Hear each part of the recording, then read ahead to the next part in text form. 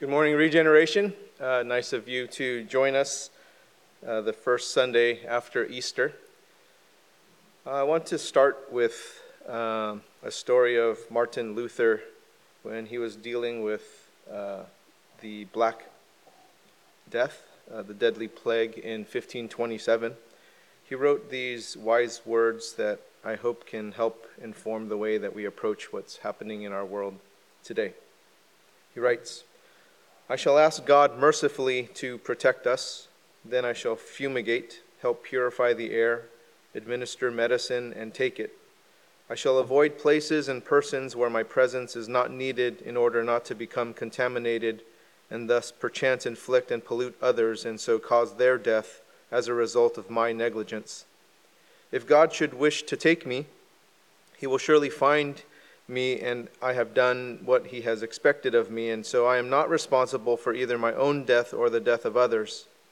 If my neighbor needs me, however, I shall not avoid place or person, but will go freely, as stated above. See, this is such a God-fearing faith because it is neither brash nor foolhardy, and does not tempt God." That was a letter that he wrote to his friend John Hess, and can be found in Luther's works. We're going to be returning to our study in 1 John, and some may be wondering why 1 John at a time like this. And it is something that I've thought through a lot and prayed about a lot, because there are so many topics that I can address, and I have considered them in the past several weeks. But in reading and studying 1st, 2nd, 3rd John, the month prior to Lent, John did help us think deeply about who we are. And some of you have shared with me what you were getting from reading these scriptures together and how it was benefiting you greatly. So we'll continue with 1 John, trusting that God will speak to us through these Bible passages that are actually very relevant and very timely. They help us to spot out what is true and what is false. John is really concerned about false teachers and false teachings that lead people away from God. So as we read from these biblical passages together in the upcoming weeks, on our website there are these cards that you can either print out or just follow along there. But through mid-May to read 1st, 2nd, 3rd John together, and hopefully growing in joyfulness, holiness, faithfulness, while confronting the great challenges we're facing today. In light of this pandemic that has us sheltering in place, this will test whether our obedience to God is true, whether our love is genuine, and whether our belief is real. This time of sheltering in place has been spiritually rich for me personally, to live in this period of our history when this time of Lent and Easter also fell on this time frame was really, really profound, and it had me confront some things about myself, who I really am. It gave me some space to question, reflect on what obedience to God, the love of God, belief in God are to me. And it has been a really tearful and emotional time for me. Putting our faith to the test at a time like this can yield results that would have been really different a month ago. And one result may show to be a superficial counterfeit result, and then another one can show to be genuine. I think in times of hardship, the results tend to be more genuine. And as people we care about die and are hospitalized or get sick or lose their means to pay for housing and food, or just going through a difficult time, it really tests our faith, and it helps us discover whether we really do belong to God. Times like this can have some question their Christian profession of faith. And for some it may draw us closer to God, but for others it may cause us to be even more calloused. So this morning, where are you with Jesus Christ, with all that is going on around us? And that question is not coming from a posture of judgment or condemnation. It's actually a question that's coming from a place of endearment and care, like how John addresses his readers in verses 12 through 14.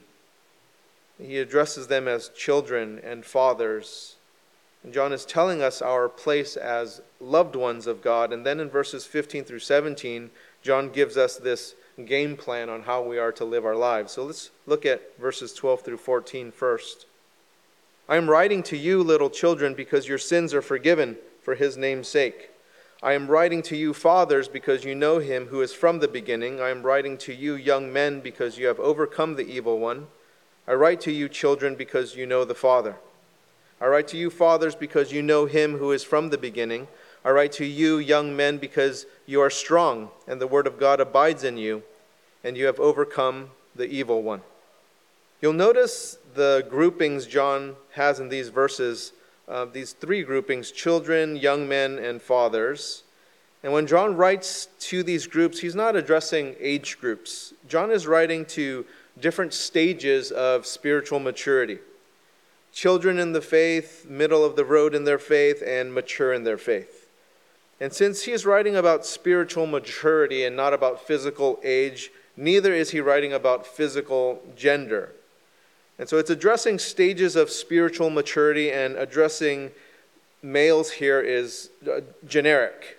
So where you find yourself in this spiritual maturity, these stages, is kind of what John is getting to here. So where are you in your spiritual maturity this morning? Now the children are addressed in verses 12 and 13. I am writing to you, little children, because your sins are forgiven for his name's sake. And then in 13, the end of that, I write to you, children, because you know the Father.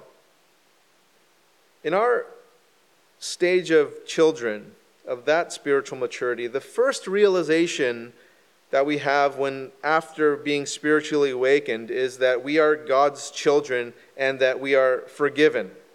We might not know every answer that people have questions for us that they throw at us, but we do know that we're forgiven in Jesus' name. That we might not know how to pray, we might not know what to do or even how to live, but we do know that our sins are forgiven, not because of our confession at the time, but on account of Jesus' name. The name of Jesus represents his saving work and his person.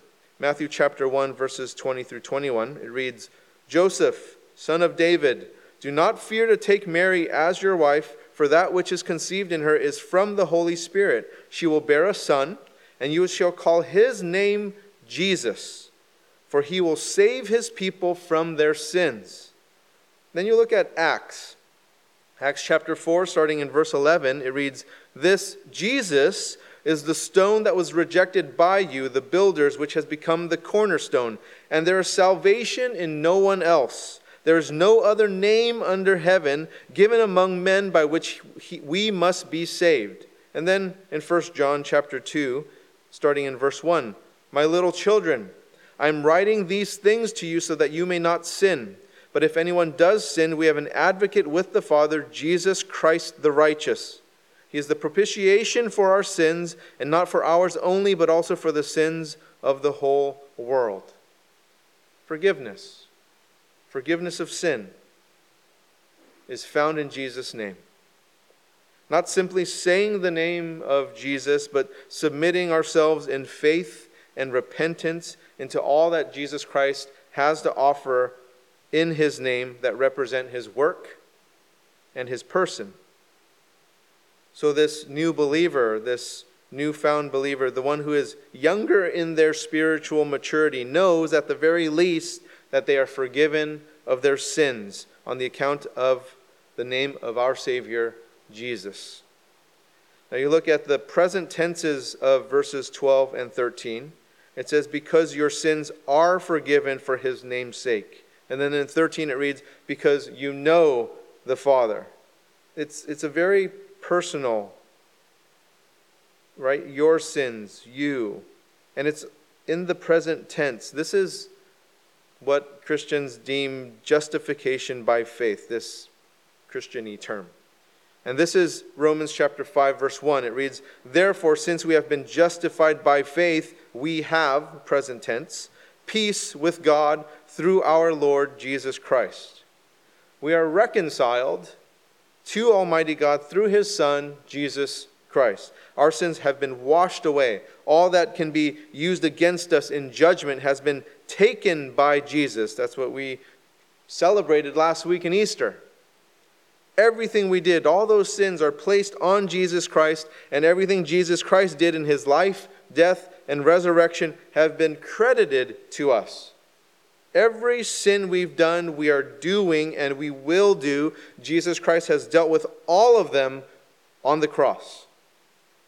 Now, it doesn't mean that we should continue in our sin. That's what Romans 6 addresses.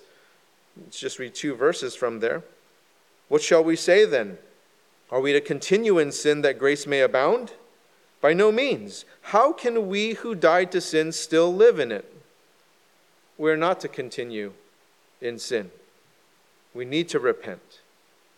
Christ dealt with all of our sins, past, present, and future, and we have been set free from this sin.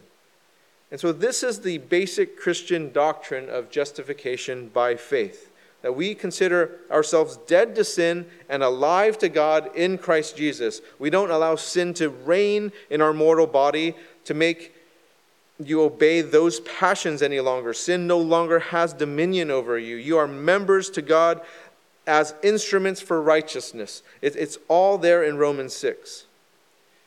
The new believers might not know the answers to every spiritual question that is thrown at them, but they know that all of their sins are forgiven in Jesus' name.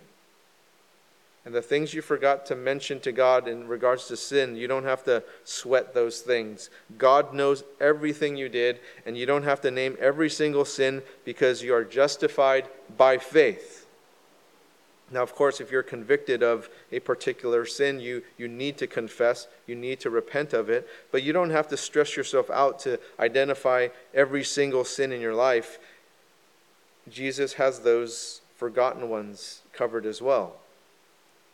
And it's important to distinguish justification by faith from sanctification. The walk of sanctification is where we show that we've understood that forgiveness by how we live our life. So from verse 12, those who are younger in their spiritual maturity know that they are forgiven. And then from verse 13, they know that they have a relationship with God. You know the Father. Now, from the beginning of our relationship with God, we know we're forgiven, and we know that we have a heavenly Father. And not all of us are blessed to know our earthly fathers, but in relationship with Jesus Christ, we can know our heavenly Father. And you may have grown up in a dysfunctional earthly family where it wasn't healthy or nurturing, safe, but now you have a heavenly Father who is a good Father. Romans chapter 8, verses 14 through 17. For all who are led by the Spirit of God are sons of God. For you did not receive the spirit of slavery to fall back into fear, but you have received the spirit of adoption as sons, by whom we cry, Abba, Father. The Spirit Himself bears witness with our spirit that we are children of God, and if children, then heirs, heirs of God and fellow heirs with Christ, provided we suffer with Him, in order that we may also be glorified with Him. John then shifts his attention to fathers, so the most spiritually mature ones in verses 13 and 14. So the first parts of 13 and 14. I am writing to you, fathers, because you know Him who is from the beginning. And then verse 14. I write to you, fathers, because you know Him who is from the beginning. So this is addressing people who have walked with God for a long time, and the longer we invest our time with God, it's reasonable to believe we spiritually mature with God. From this infant faith of knowing just forgiveness and just knowing who our Father is, to just something more, progressing to something more. But it is possible that one is still spiritually immature, even though they've been a Christian for a long time, just as it is possible for adults to be immature people, and I'm sure we all know that. See, years of being a Christian doesn't automatically make someone spiritually mature. There are still questions that haven't been explored. There are still ways of life that are being practiced that a spiritually mature person would not practice. There are still these beliefs and thoughts that are guiding people that aren't the same beliefs and thoughts of a mature follower of Christ. And so there has to be this progression in how God's truth shapes a person's spiritual maturity. Take a look at Hebrews chapter 5, verses 11 through 14, and then just the first verse of chapter 6. About this we have much to say, and it is hard to explain, since you have become dull of hearing. For though by this time you ought to be teachers, you need someone to teach you again the basic principles of the oracles of God. You need milk, not solid food. For everyone who lives on milk is unskilled in the word of righteousness, since he is a child. But solid food is for the mature, for those who have their powers of discernment trained by constant practice to distinguish good from evil. Therefore, let us leave the elementary doctrine of Christ and go on to maturity. I love babies. Babies are adorable, but only when they're babies. Right? If an adult comes in with a pacifier in their mouth and a baby bottle in one hand and their blankie in the other, wearing nothing but a diaper, crawling on their hands and knees, that's weird. That's just weird. See, it's cute when a baby acts like a baby. It's not cute when they're older. When a teenager acts like a baby, it's gross. And so it's the same thing with our faith. You look at Hebrews chapter 5, verse 14 again. But solid food is for the mature, for those who have their powers of discernment trained by constant practice to distinguish good from evil. And there's this phrase there, trained by constant practice. You can't really get good at something just doing it occasionally. Trained by constant practice. I mentioned my 9-year-old learning how to skateboard a few weeks ago. She's actually pretty good right now. After those several weeks of just being out there every day, several times a day, and I did buy her some knee pads so she doesn't get that same injury.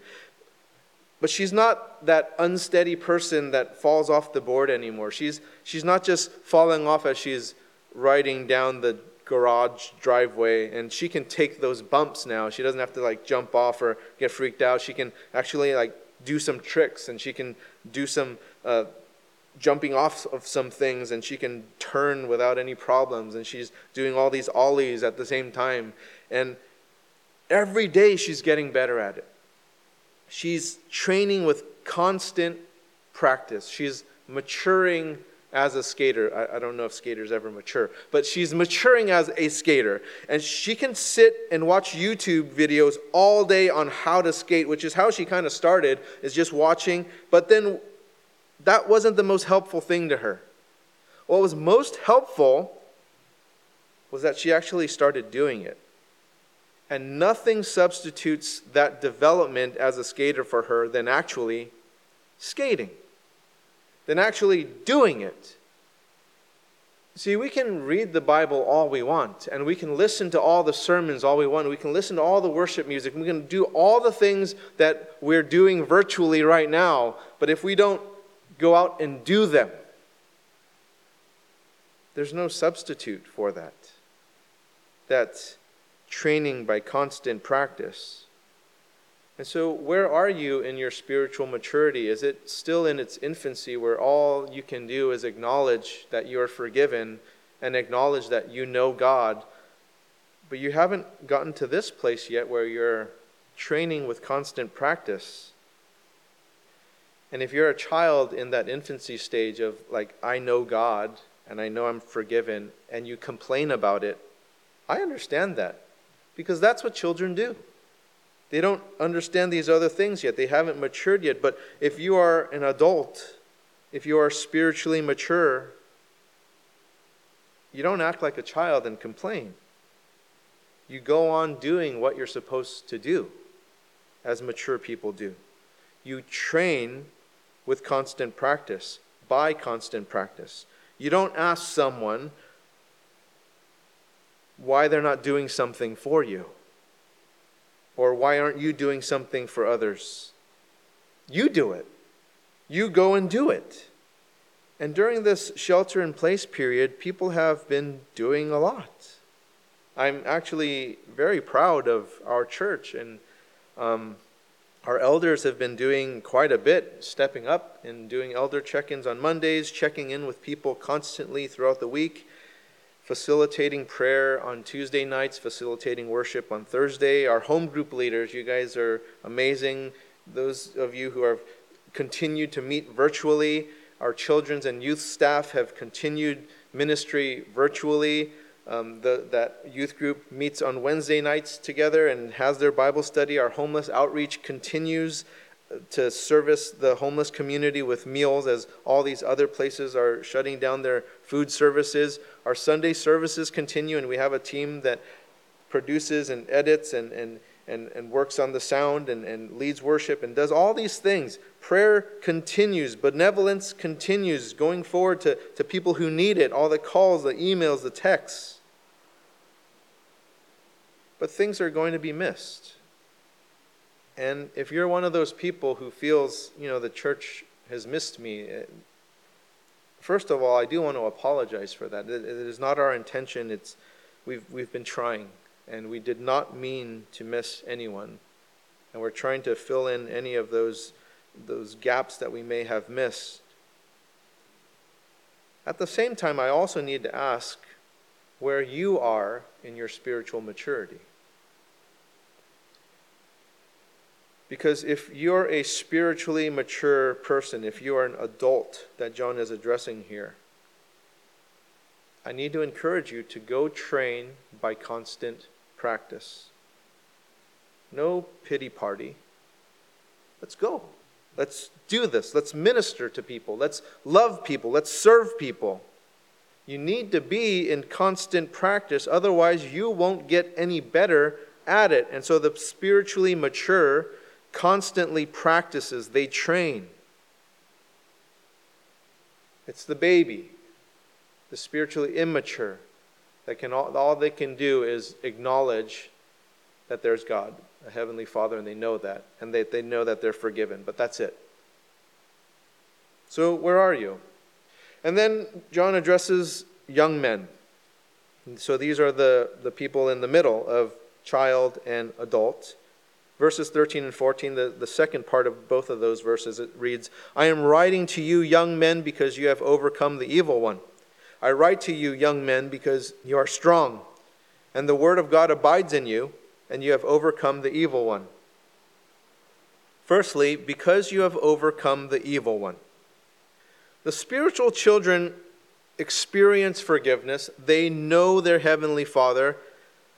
But just like all of us, we all know right after that comes the struggle.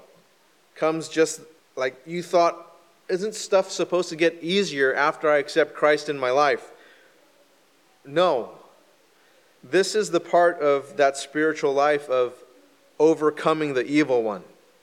See, we've realized there's forgiveness, but as we mature, we also realize there's this constant struggle, there's this constant battle. Yes, we're saved from our sin in Jesus' name, but it doesn't mean that it's smooth sailing the rest of the way, that we face all these storms coming at us, and the direction we're heading toward Christ is so worth it, but it has so many challenges. So how do we overcome the evil one? It's in verse 14. John writes, you are strong and you have overcome the evil one in verse 14.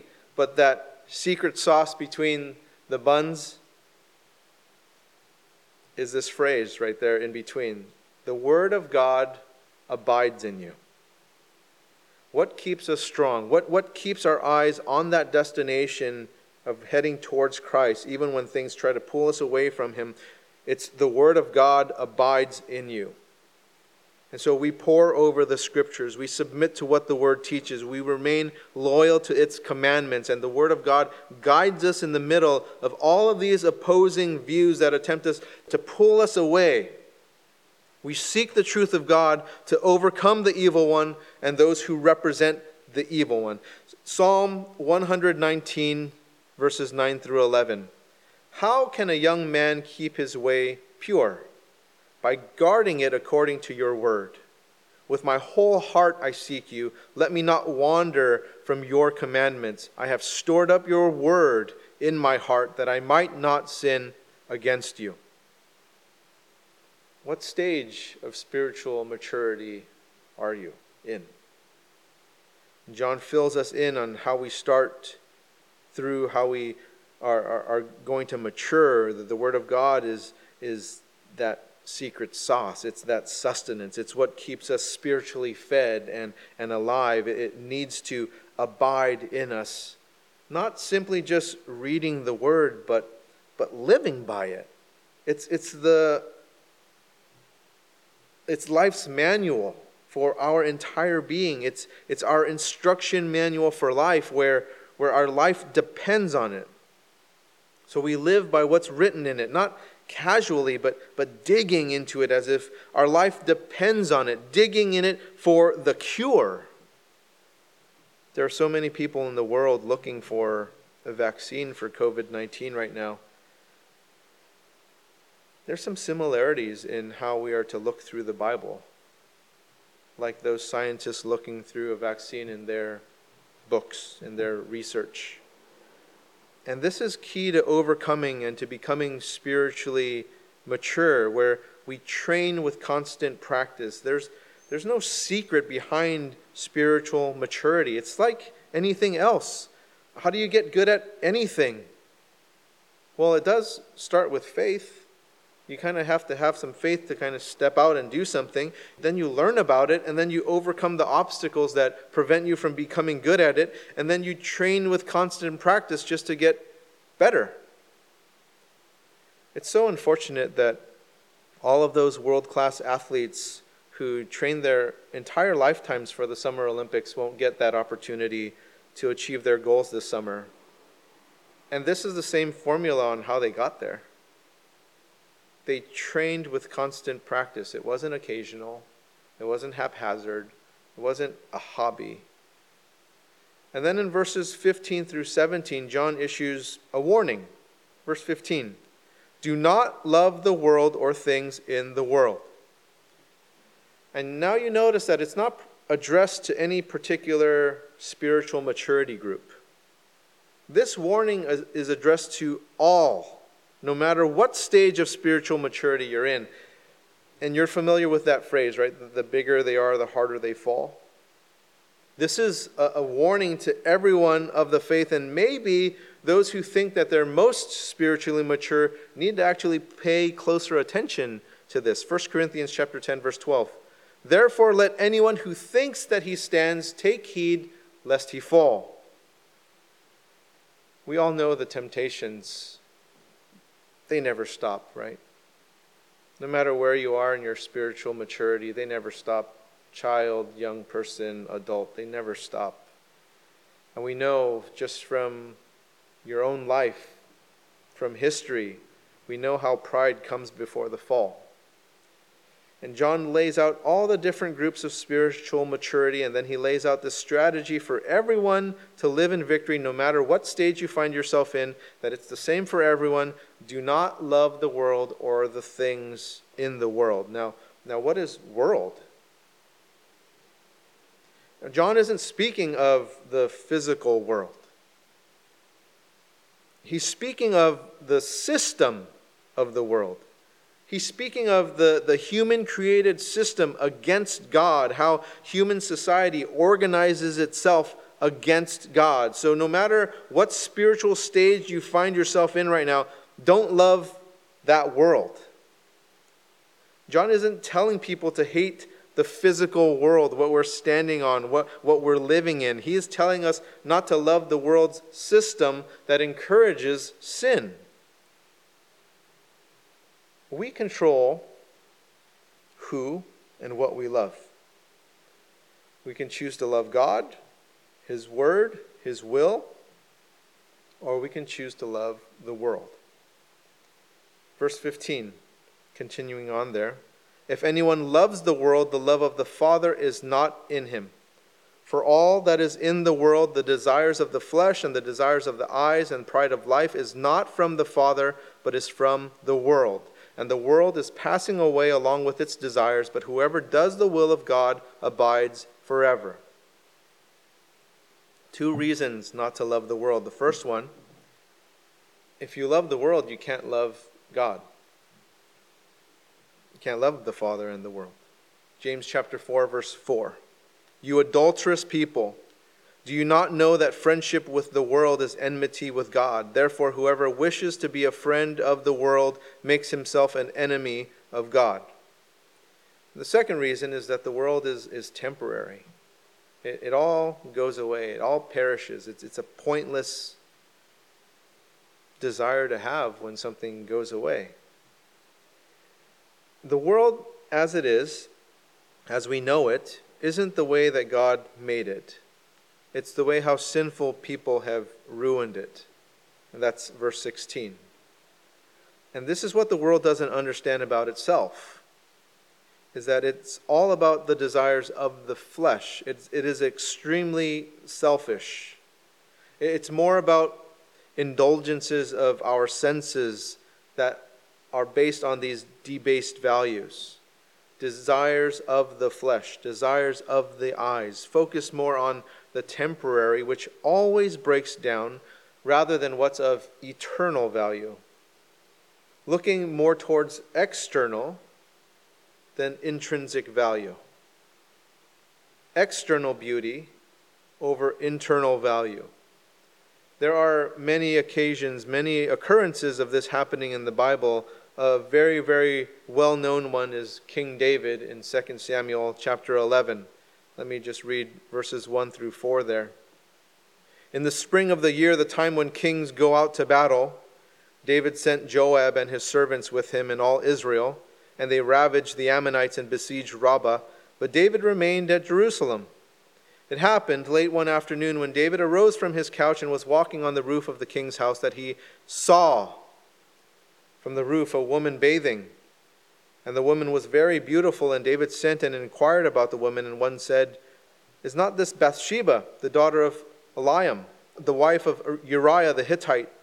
So David sent messengers and took her, and she came to him, and he lay with her. Now she had been purifying herself from her uncleanness. Then she returned to her house. You see from that story, true story, the desires of the flesh and the desires of the eyes and the pride of life all at work. That David was king. He was an adult, a spiritually mature adult who had followed God for many years. And yet this is many people today, no matter what stage, whether child, young person, or adult. For all that is in the world, the desires of the flesh and the desires of the eyes and the pride of life is not from the Father, but is from the world. Those temporary desires are so appealing and exciting and intoxicating, but they can ruin your life forever. And doing the will of God, it can seem repressive temporarily, but it benefits us forever. Verse 17, and the world is passing away along with its desires, but whoever does the will of God abides forever. We're living in this world. And we must live here and do the will of God here, but we don't get consumed, we don't become consumed with what the world has to offer us, because we know that that is fleeting, that this world will disappear, that all of us die. Hebrews chapter 9, verse 27, and just as it is appointed for man to die once, and after that comes judgment. Our lives after death are a lot longer than the short lives that we're living here right now. So which one are you living for? The short temporary life here, or living the life now for what is to be everlasting? And we look at someone who chose very wisely. Look at the life of Moses. In Hebrews chapter 11, starting in verse 24. By faith, Moses, when he was grown up, so you see from the life of a child, to a young adult, to a young person, refused to be called the son of Pharaoh's daughter, choosing rather to be mistreated with the people of God than to enjoy the fleeting pleasures of sin, progressing to an adult and seeing those stages there. And also choosing the life everlasting versus the temporary life that is here. And so which life will you choose? One that follows the desires of the flesh, the desires of the eyes, and the pride of life. And many people will choose that life. Many people will choose that temporary, fleeting life and then live in eternal anguish. Or you choose a life that honors the will of God today and forevermore. Matthew chapter 7, verse 21, it reads, "Not everyone who says to me, 'Lord, Lord,' will enter the kingdom of heaven, but the one who does the will of my Father who is in heaven." What stage of spiritual maturity do you find yourself in today? And you continue to grow and to listen carefully to John's warnings about the world. You focus on the eternal, not the temporary. You do the will of God. You train with constant practice, in obedience, in love, in belief. The Christian life is not a mystery at all. It is just simply persistent obedience in the same direction towards Jesus Christ by the power of the Holy Spirit. And this is the key, whatever life stage you find yourself in today. Let's encourage one another as we face this pandemic. Which, let me remind us, that this isn't the first one that the church has faced. The church has faced many. And may we face it as Martin Luther did with the bubonic plague. He knew who he was as a child of God. And he knew what he needed to do to overcome the evil one. May John's words permeate our spirit so that we can live well. Let's pray. Heavenly Father, during this time that is chaotic in some ways and mysterious in that we don't necessarily know what's ahead, is no surprise to you. Lord, may we submit our lives completely to you. May this time be used to draw closer to you. I pray, God, that the friends who are listening to this message can progress from infancy to young person to adult, and that we would walk in that spiritual maturity, looking for your will and training with constant practice. Lord, please equip your church to do an amazing work at this time. That as we have to meet virtually and fellowship virtually and do these church services virtually, it does not constrain you at all. You are working through your people, in your people, all the time, and may this be a time where your gospel is sent forth in a bold way. May many people get to know who you are, Lord, in Jesus' name. Amen. So we are starting to have communion virtually every week, and it's actually nothing new because people all around the world are having communion that we don't know about, and yet we're all celebrating the same thing. We're all celebrating what Jesus Christ has done for us in his broken body and his spilled blood. So as you grab those elements of communion so that we can partake together, remembering what Jesus Christ did for us. We celebrated Easter last week, knowing that Christ took our sins. And so hopefully there are many of you who at least are in that stage or are moving past that stage of knowing that Jesus Christ died for our sins and you are forgiven, and that we know our Heavenly Father. Let's take our bread and partake of that together.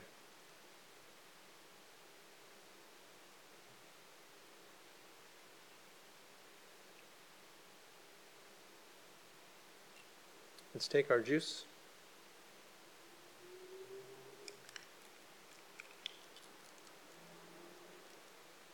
and take that together.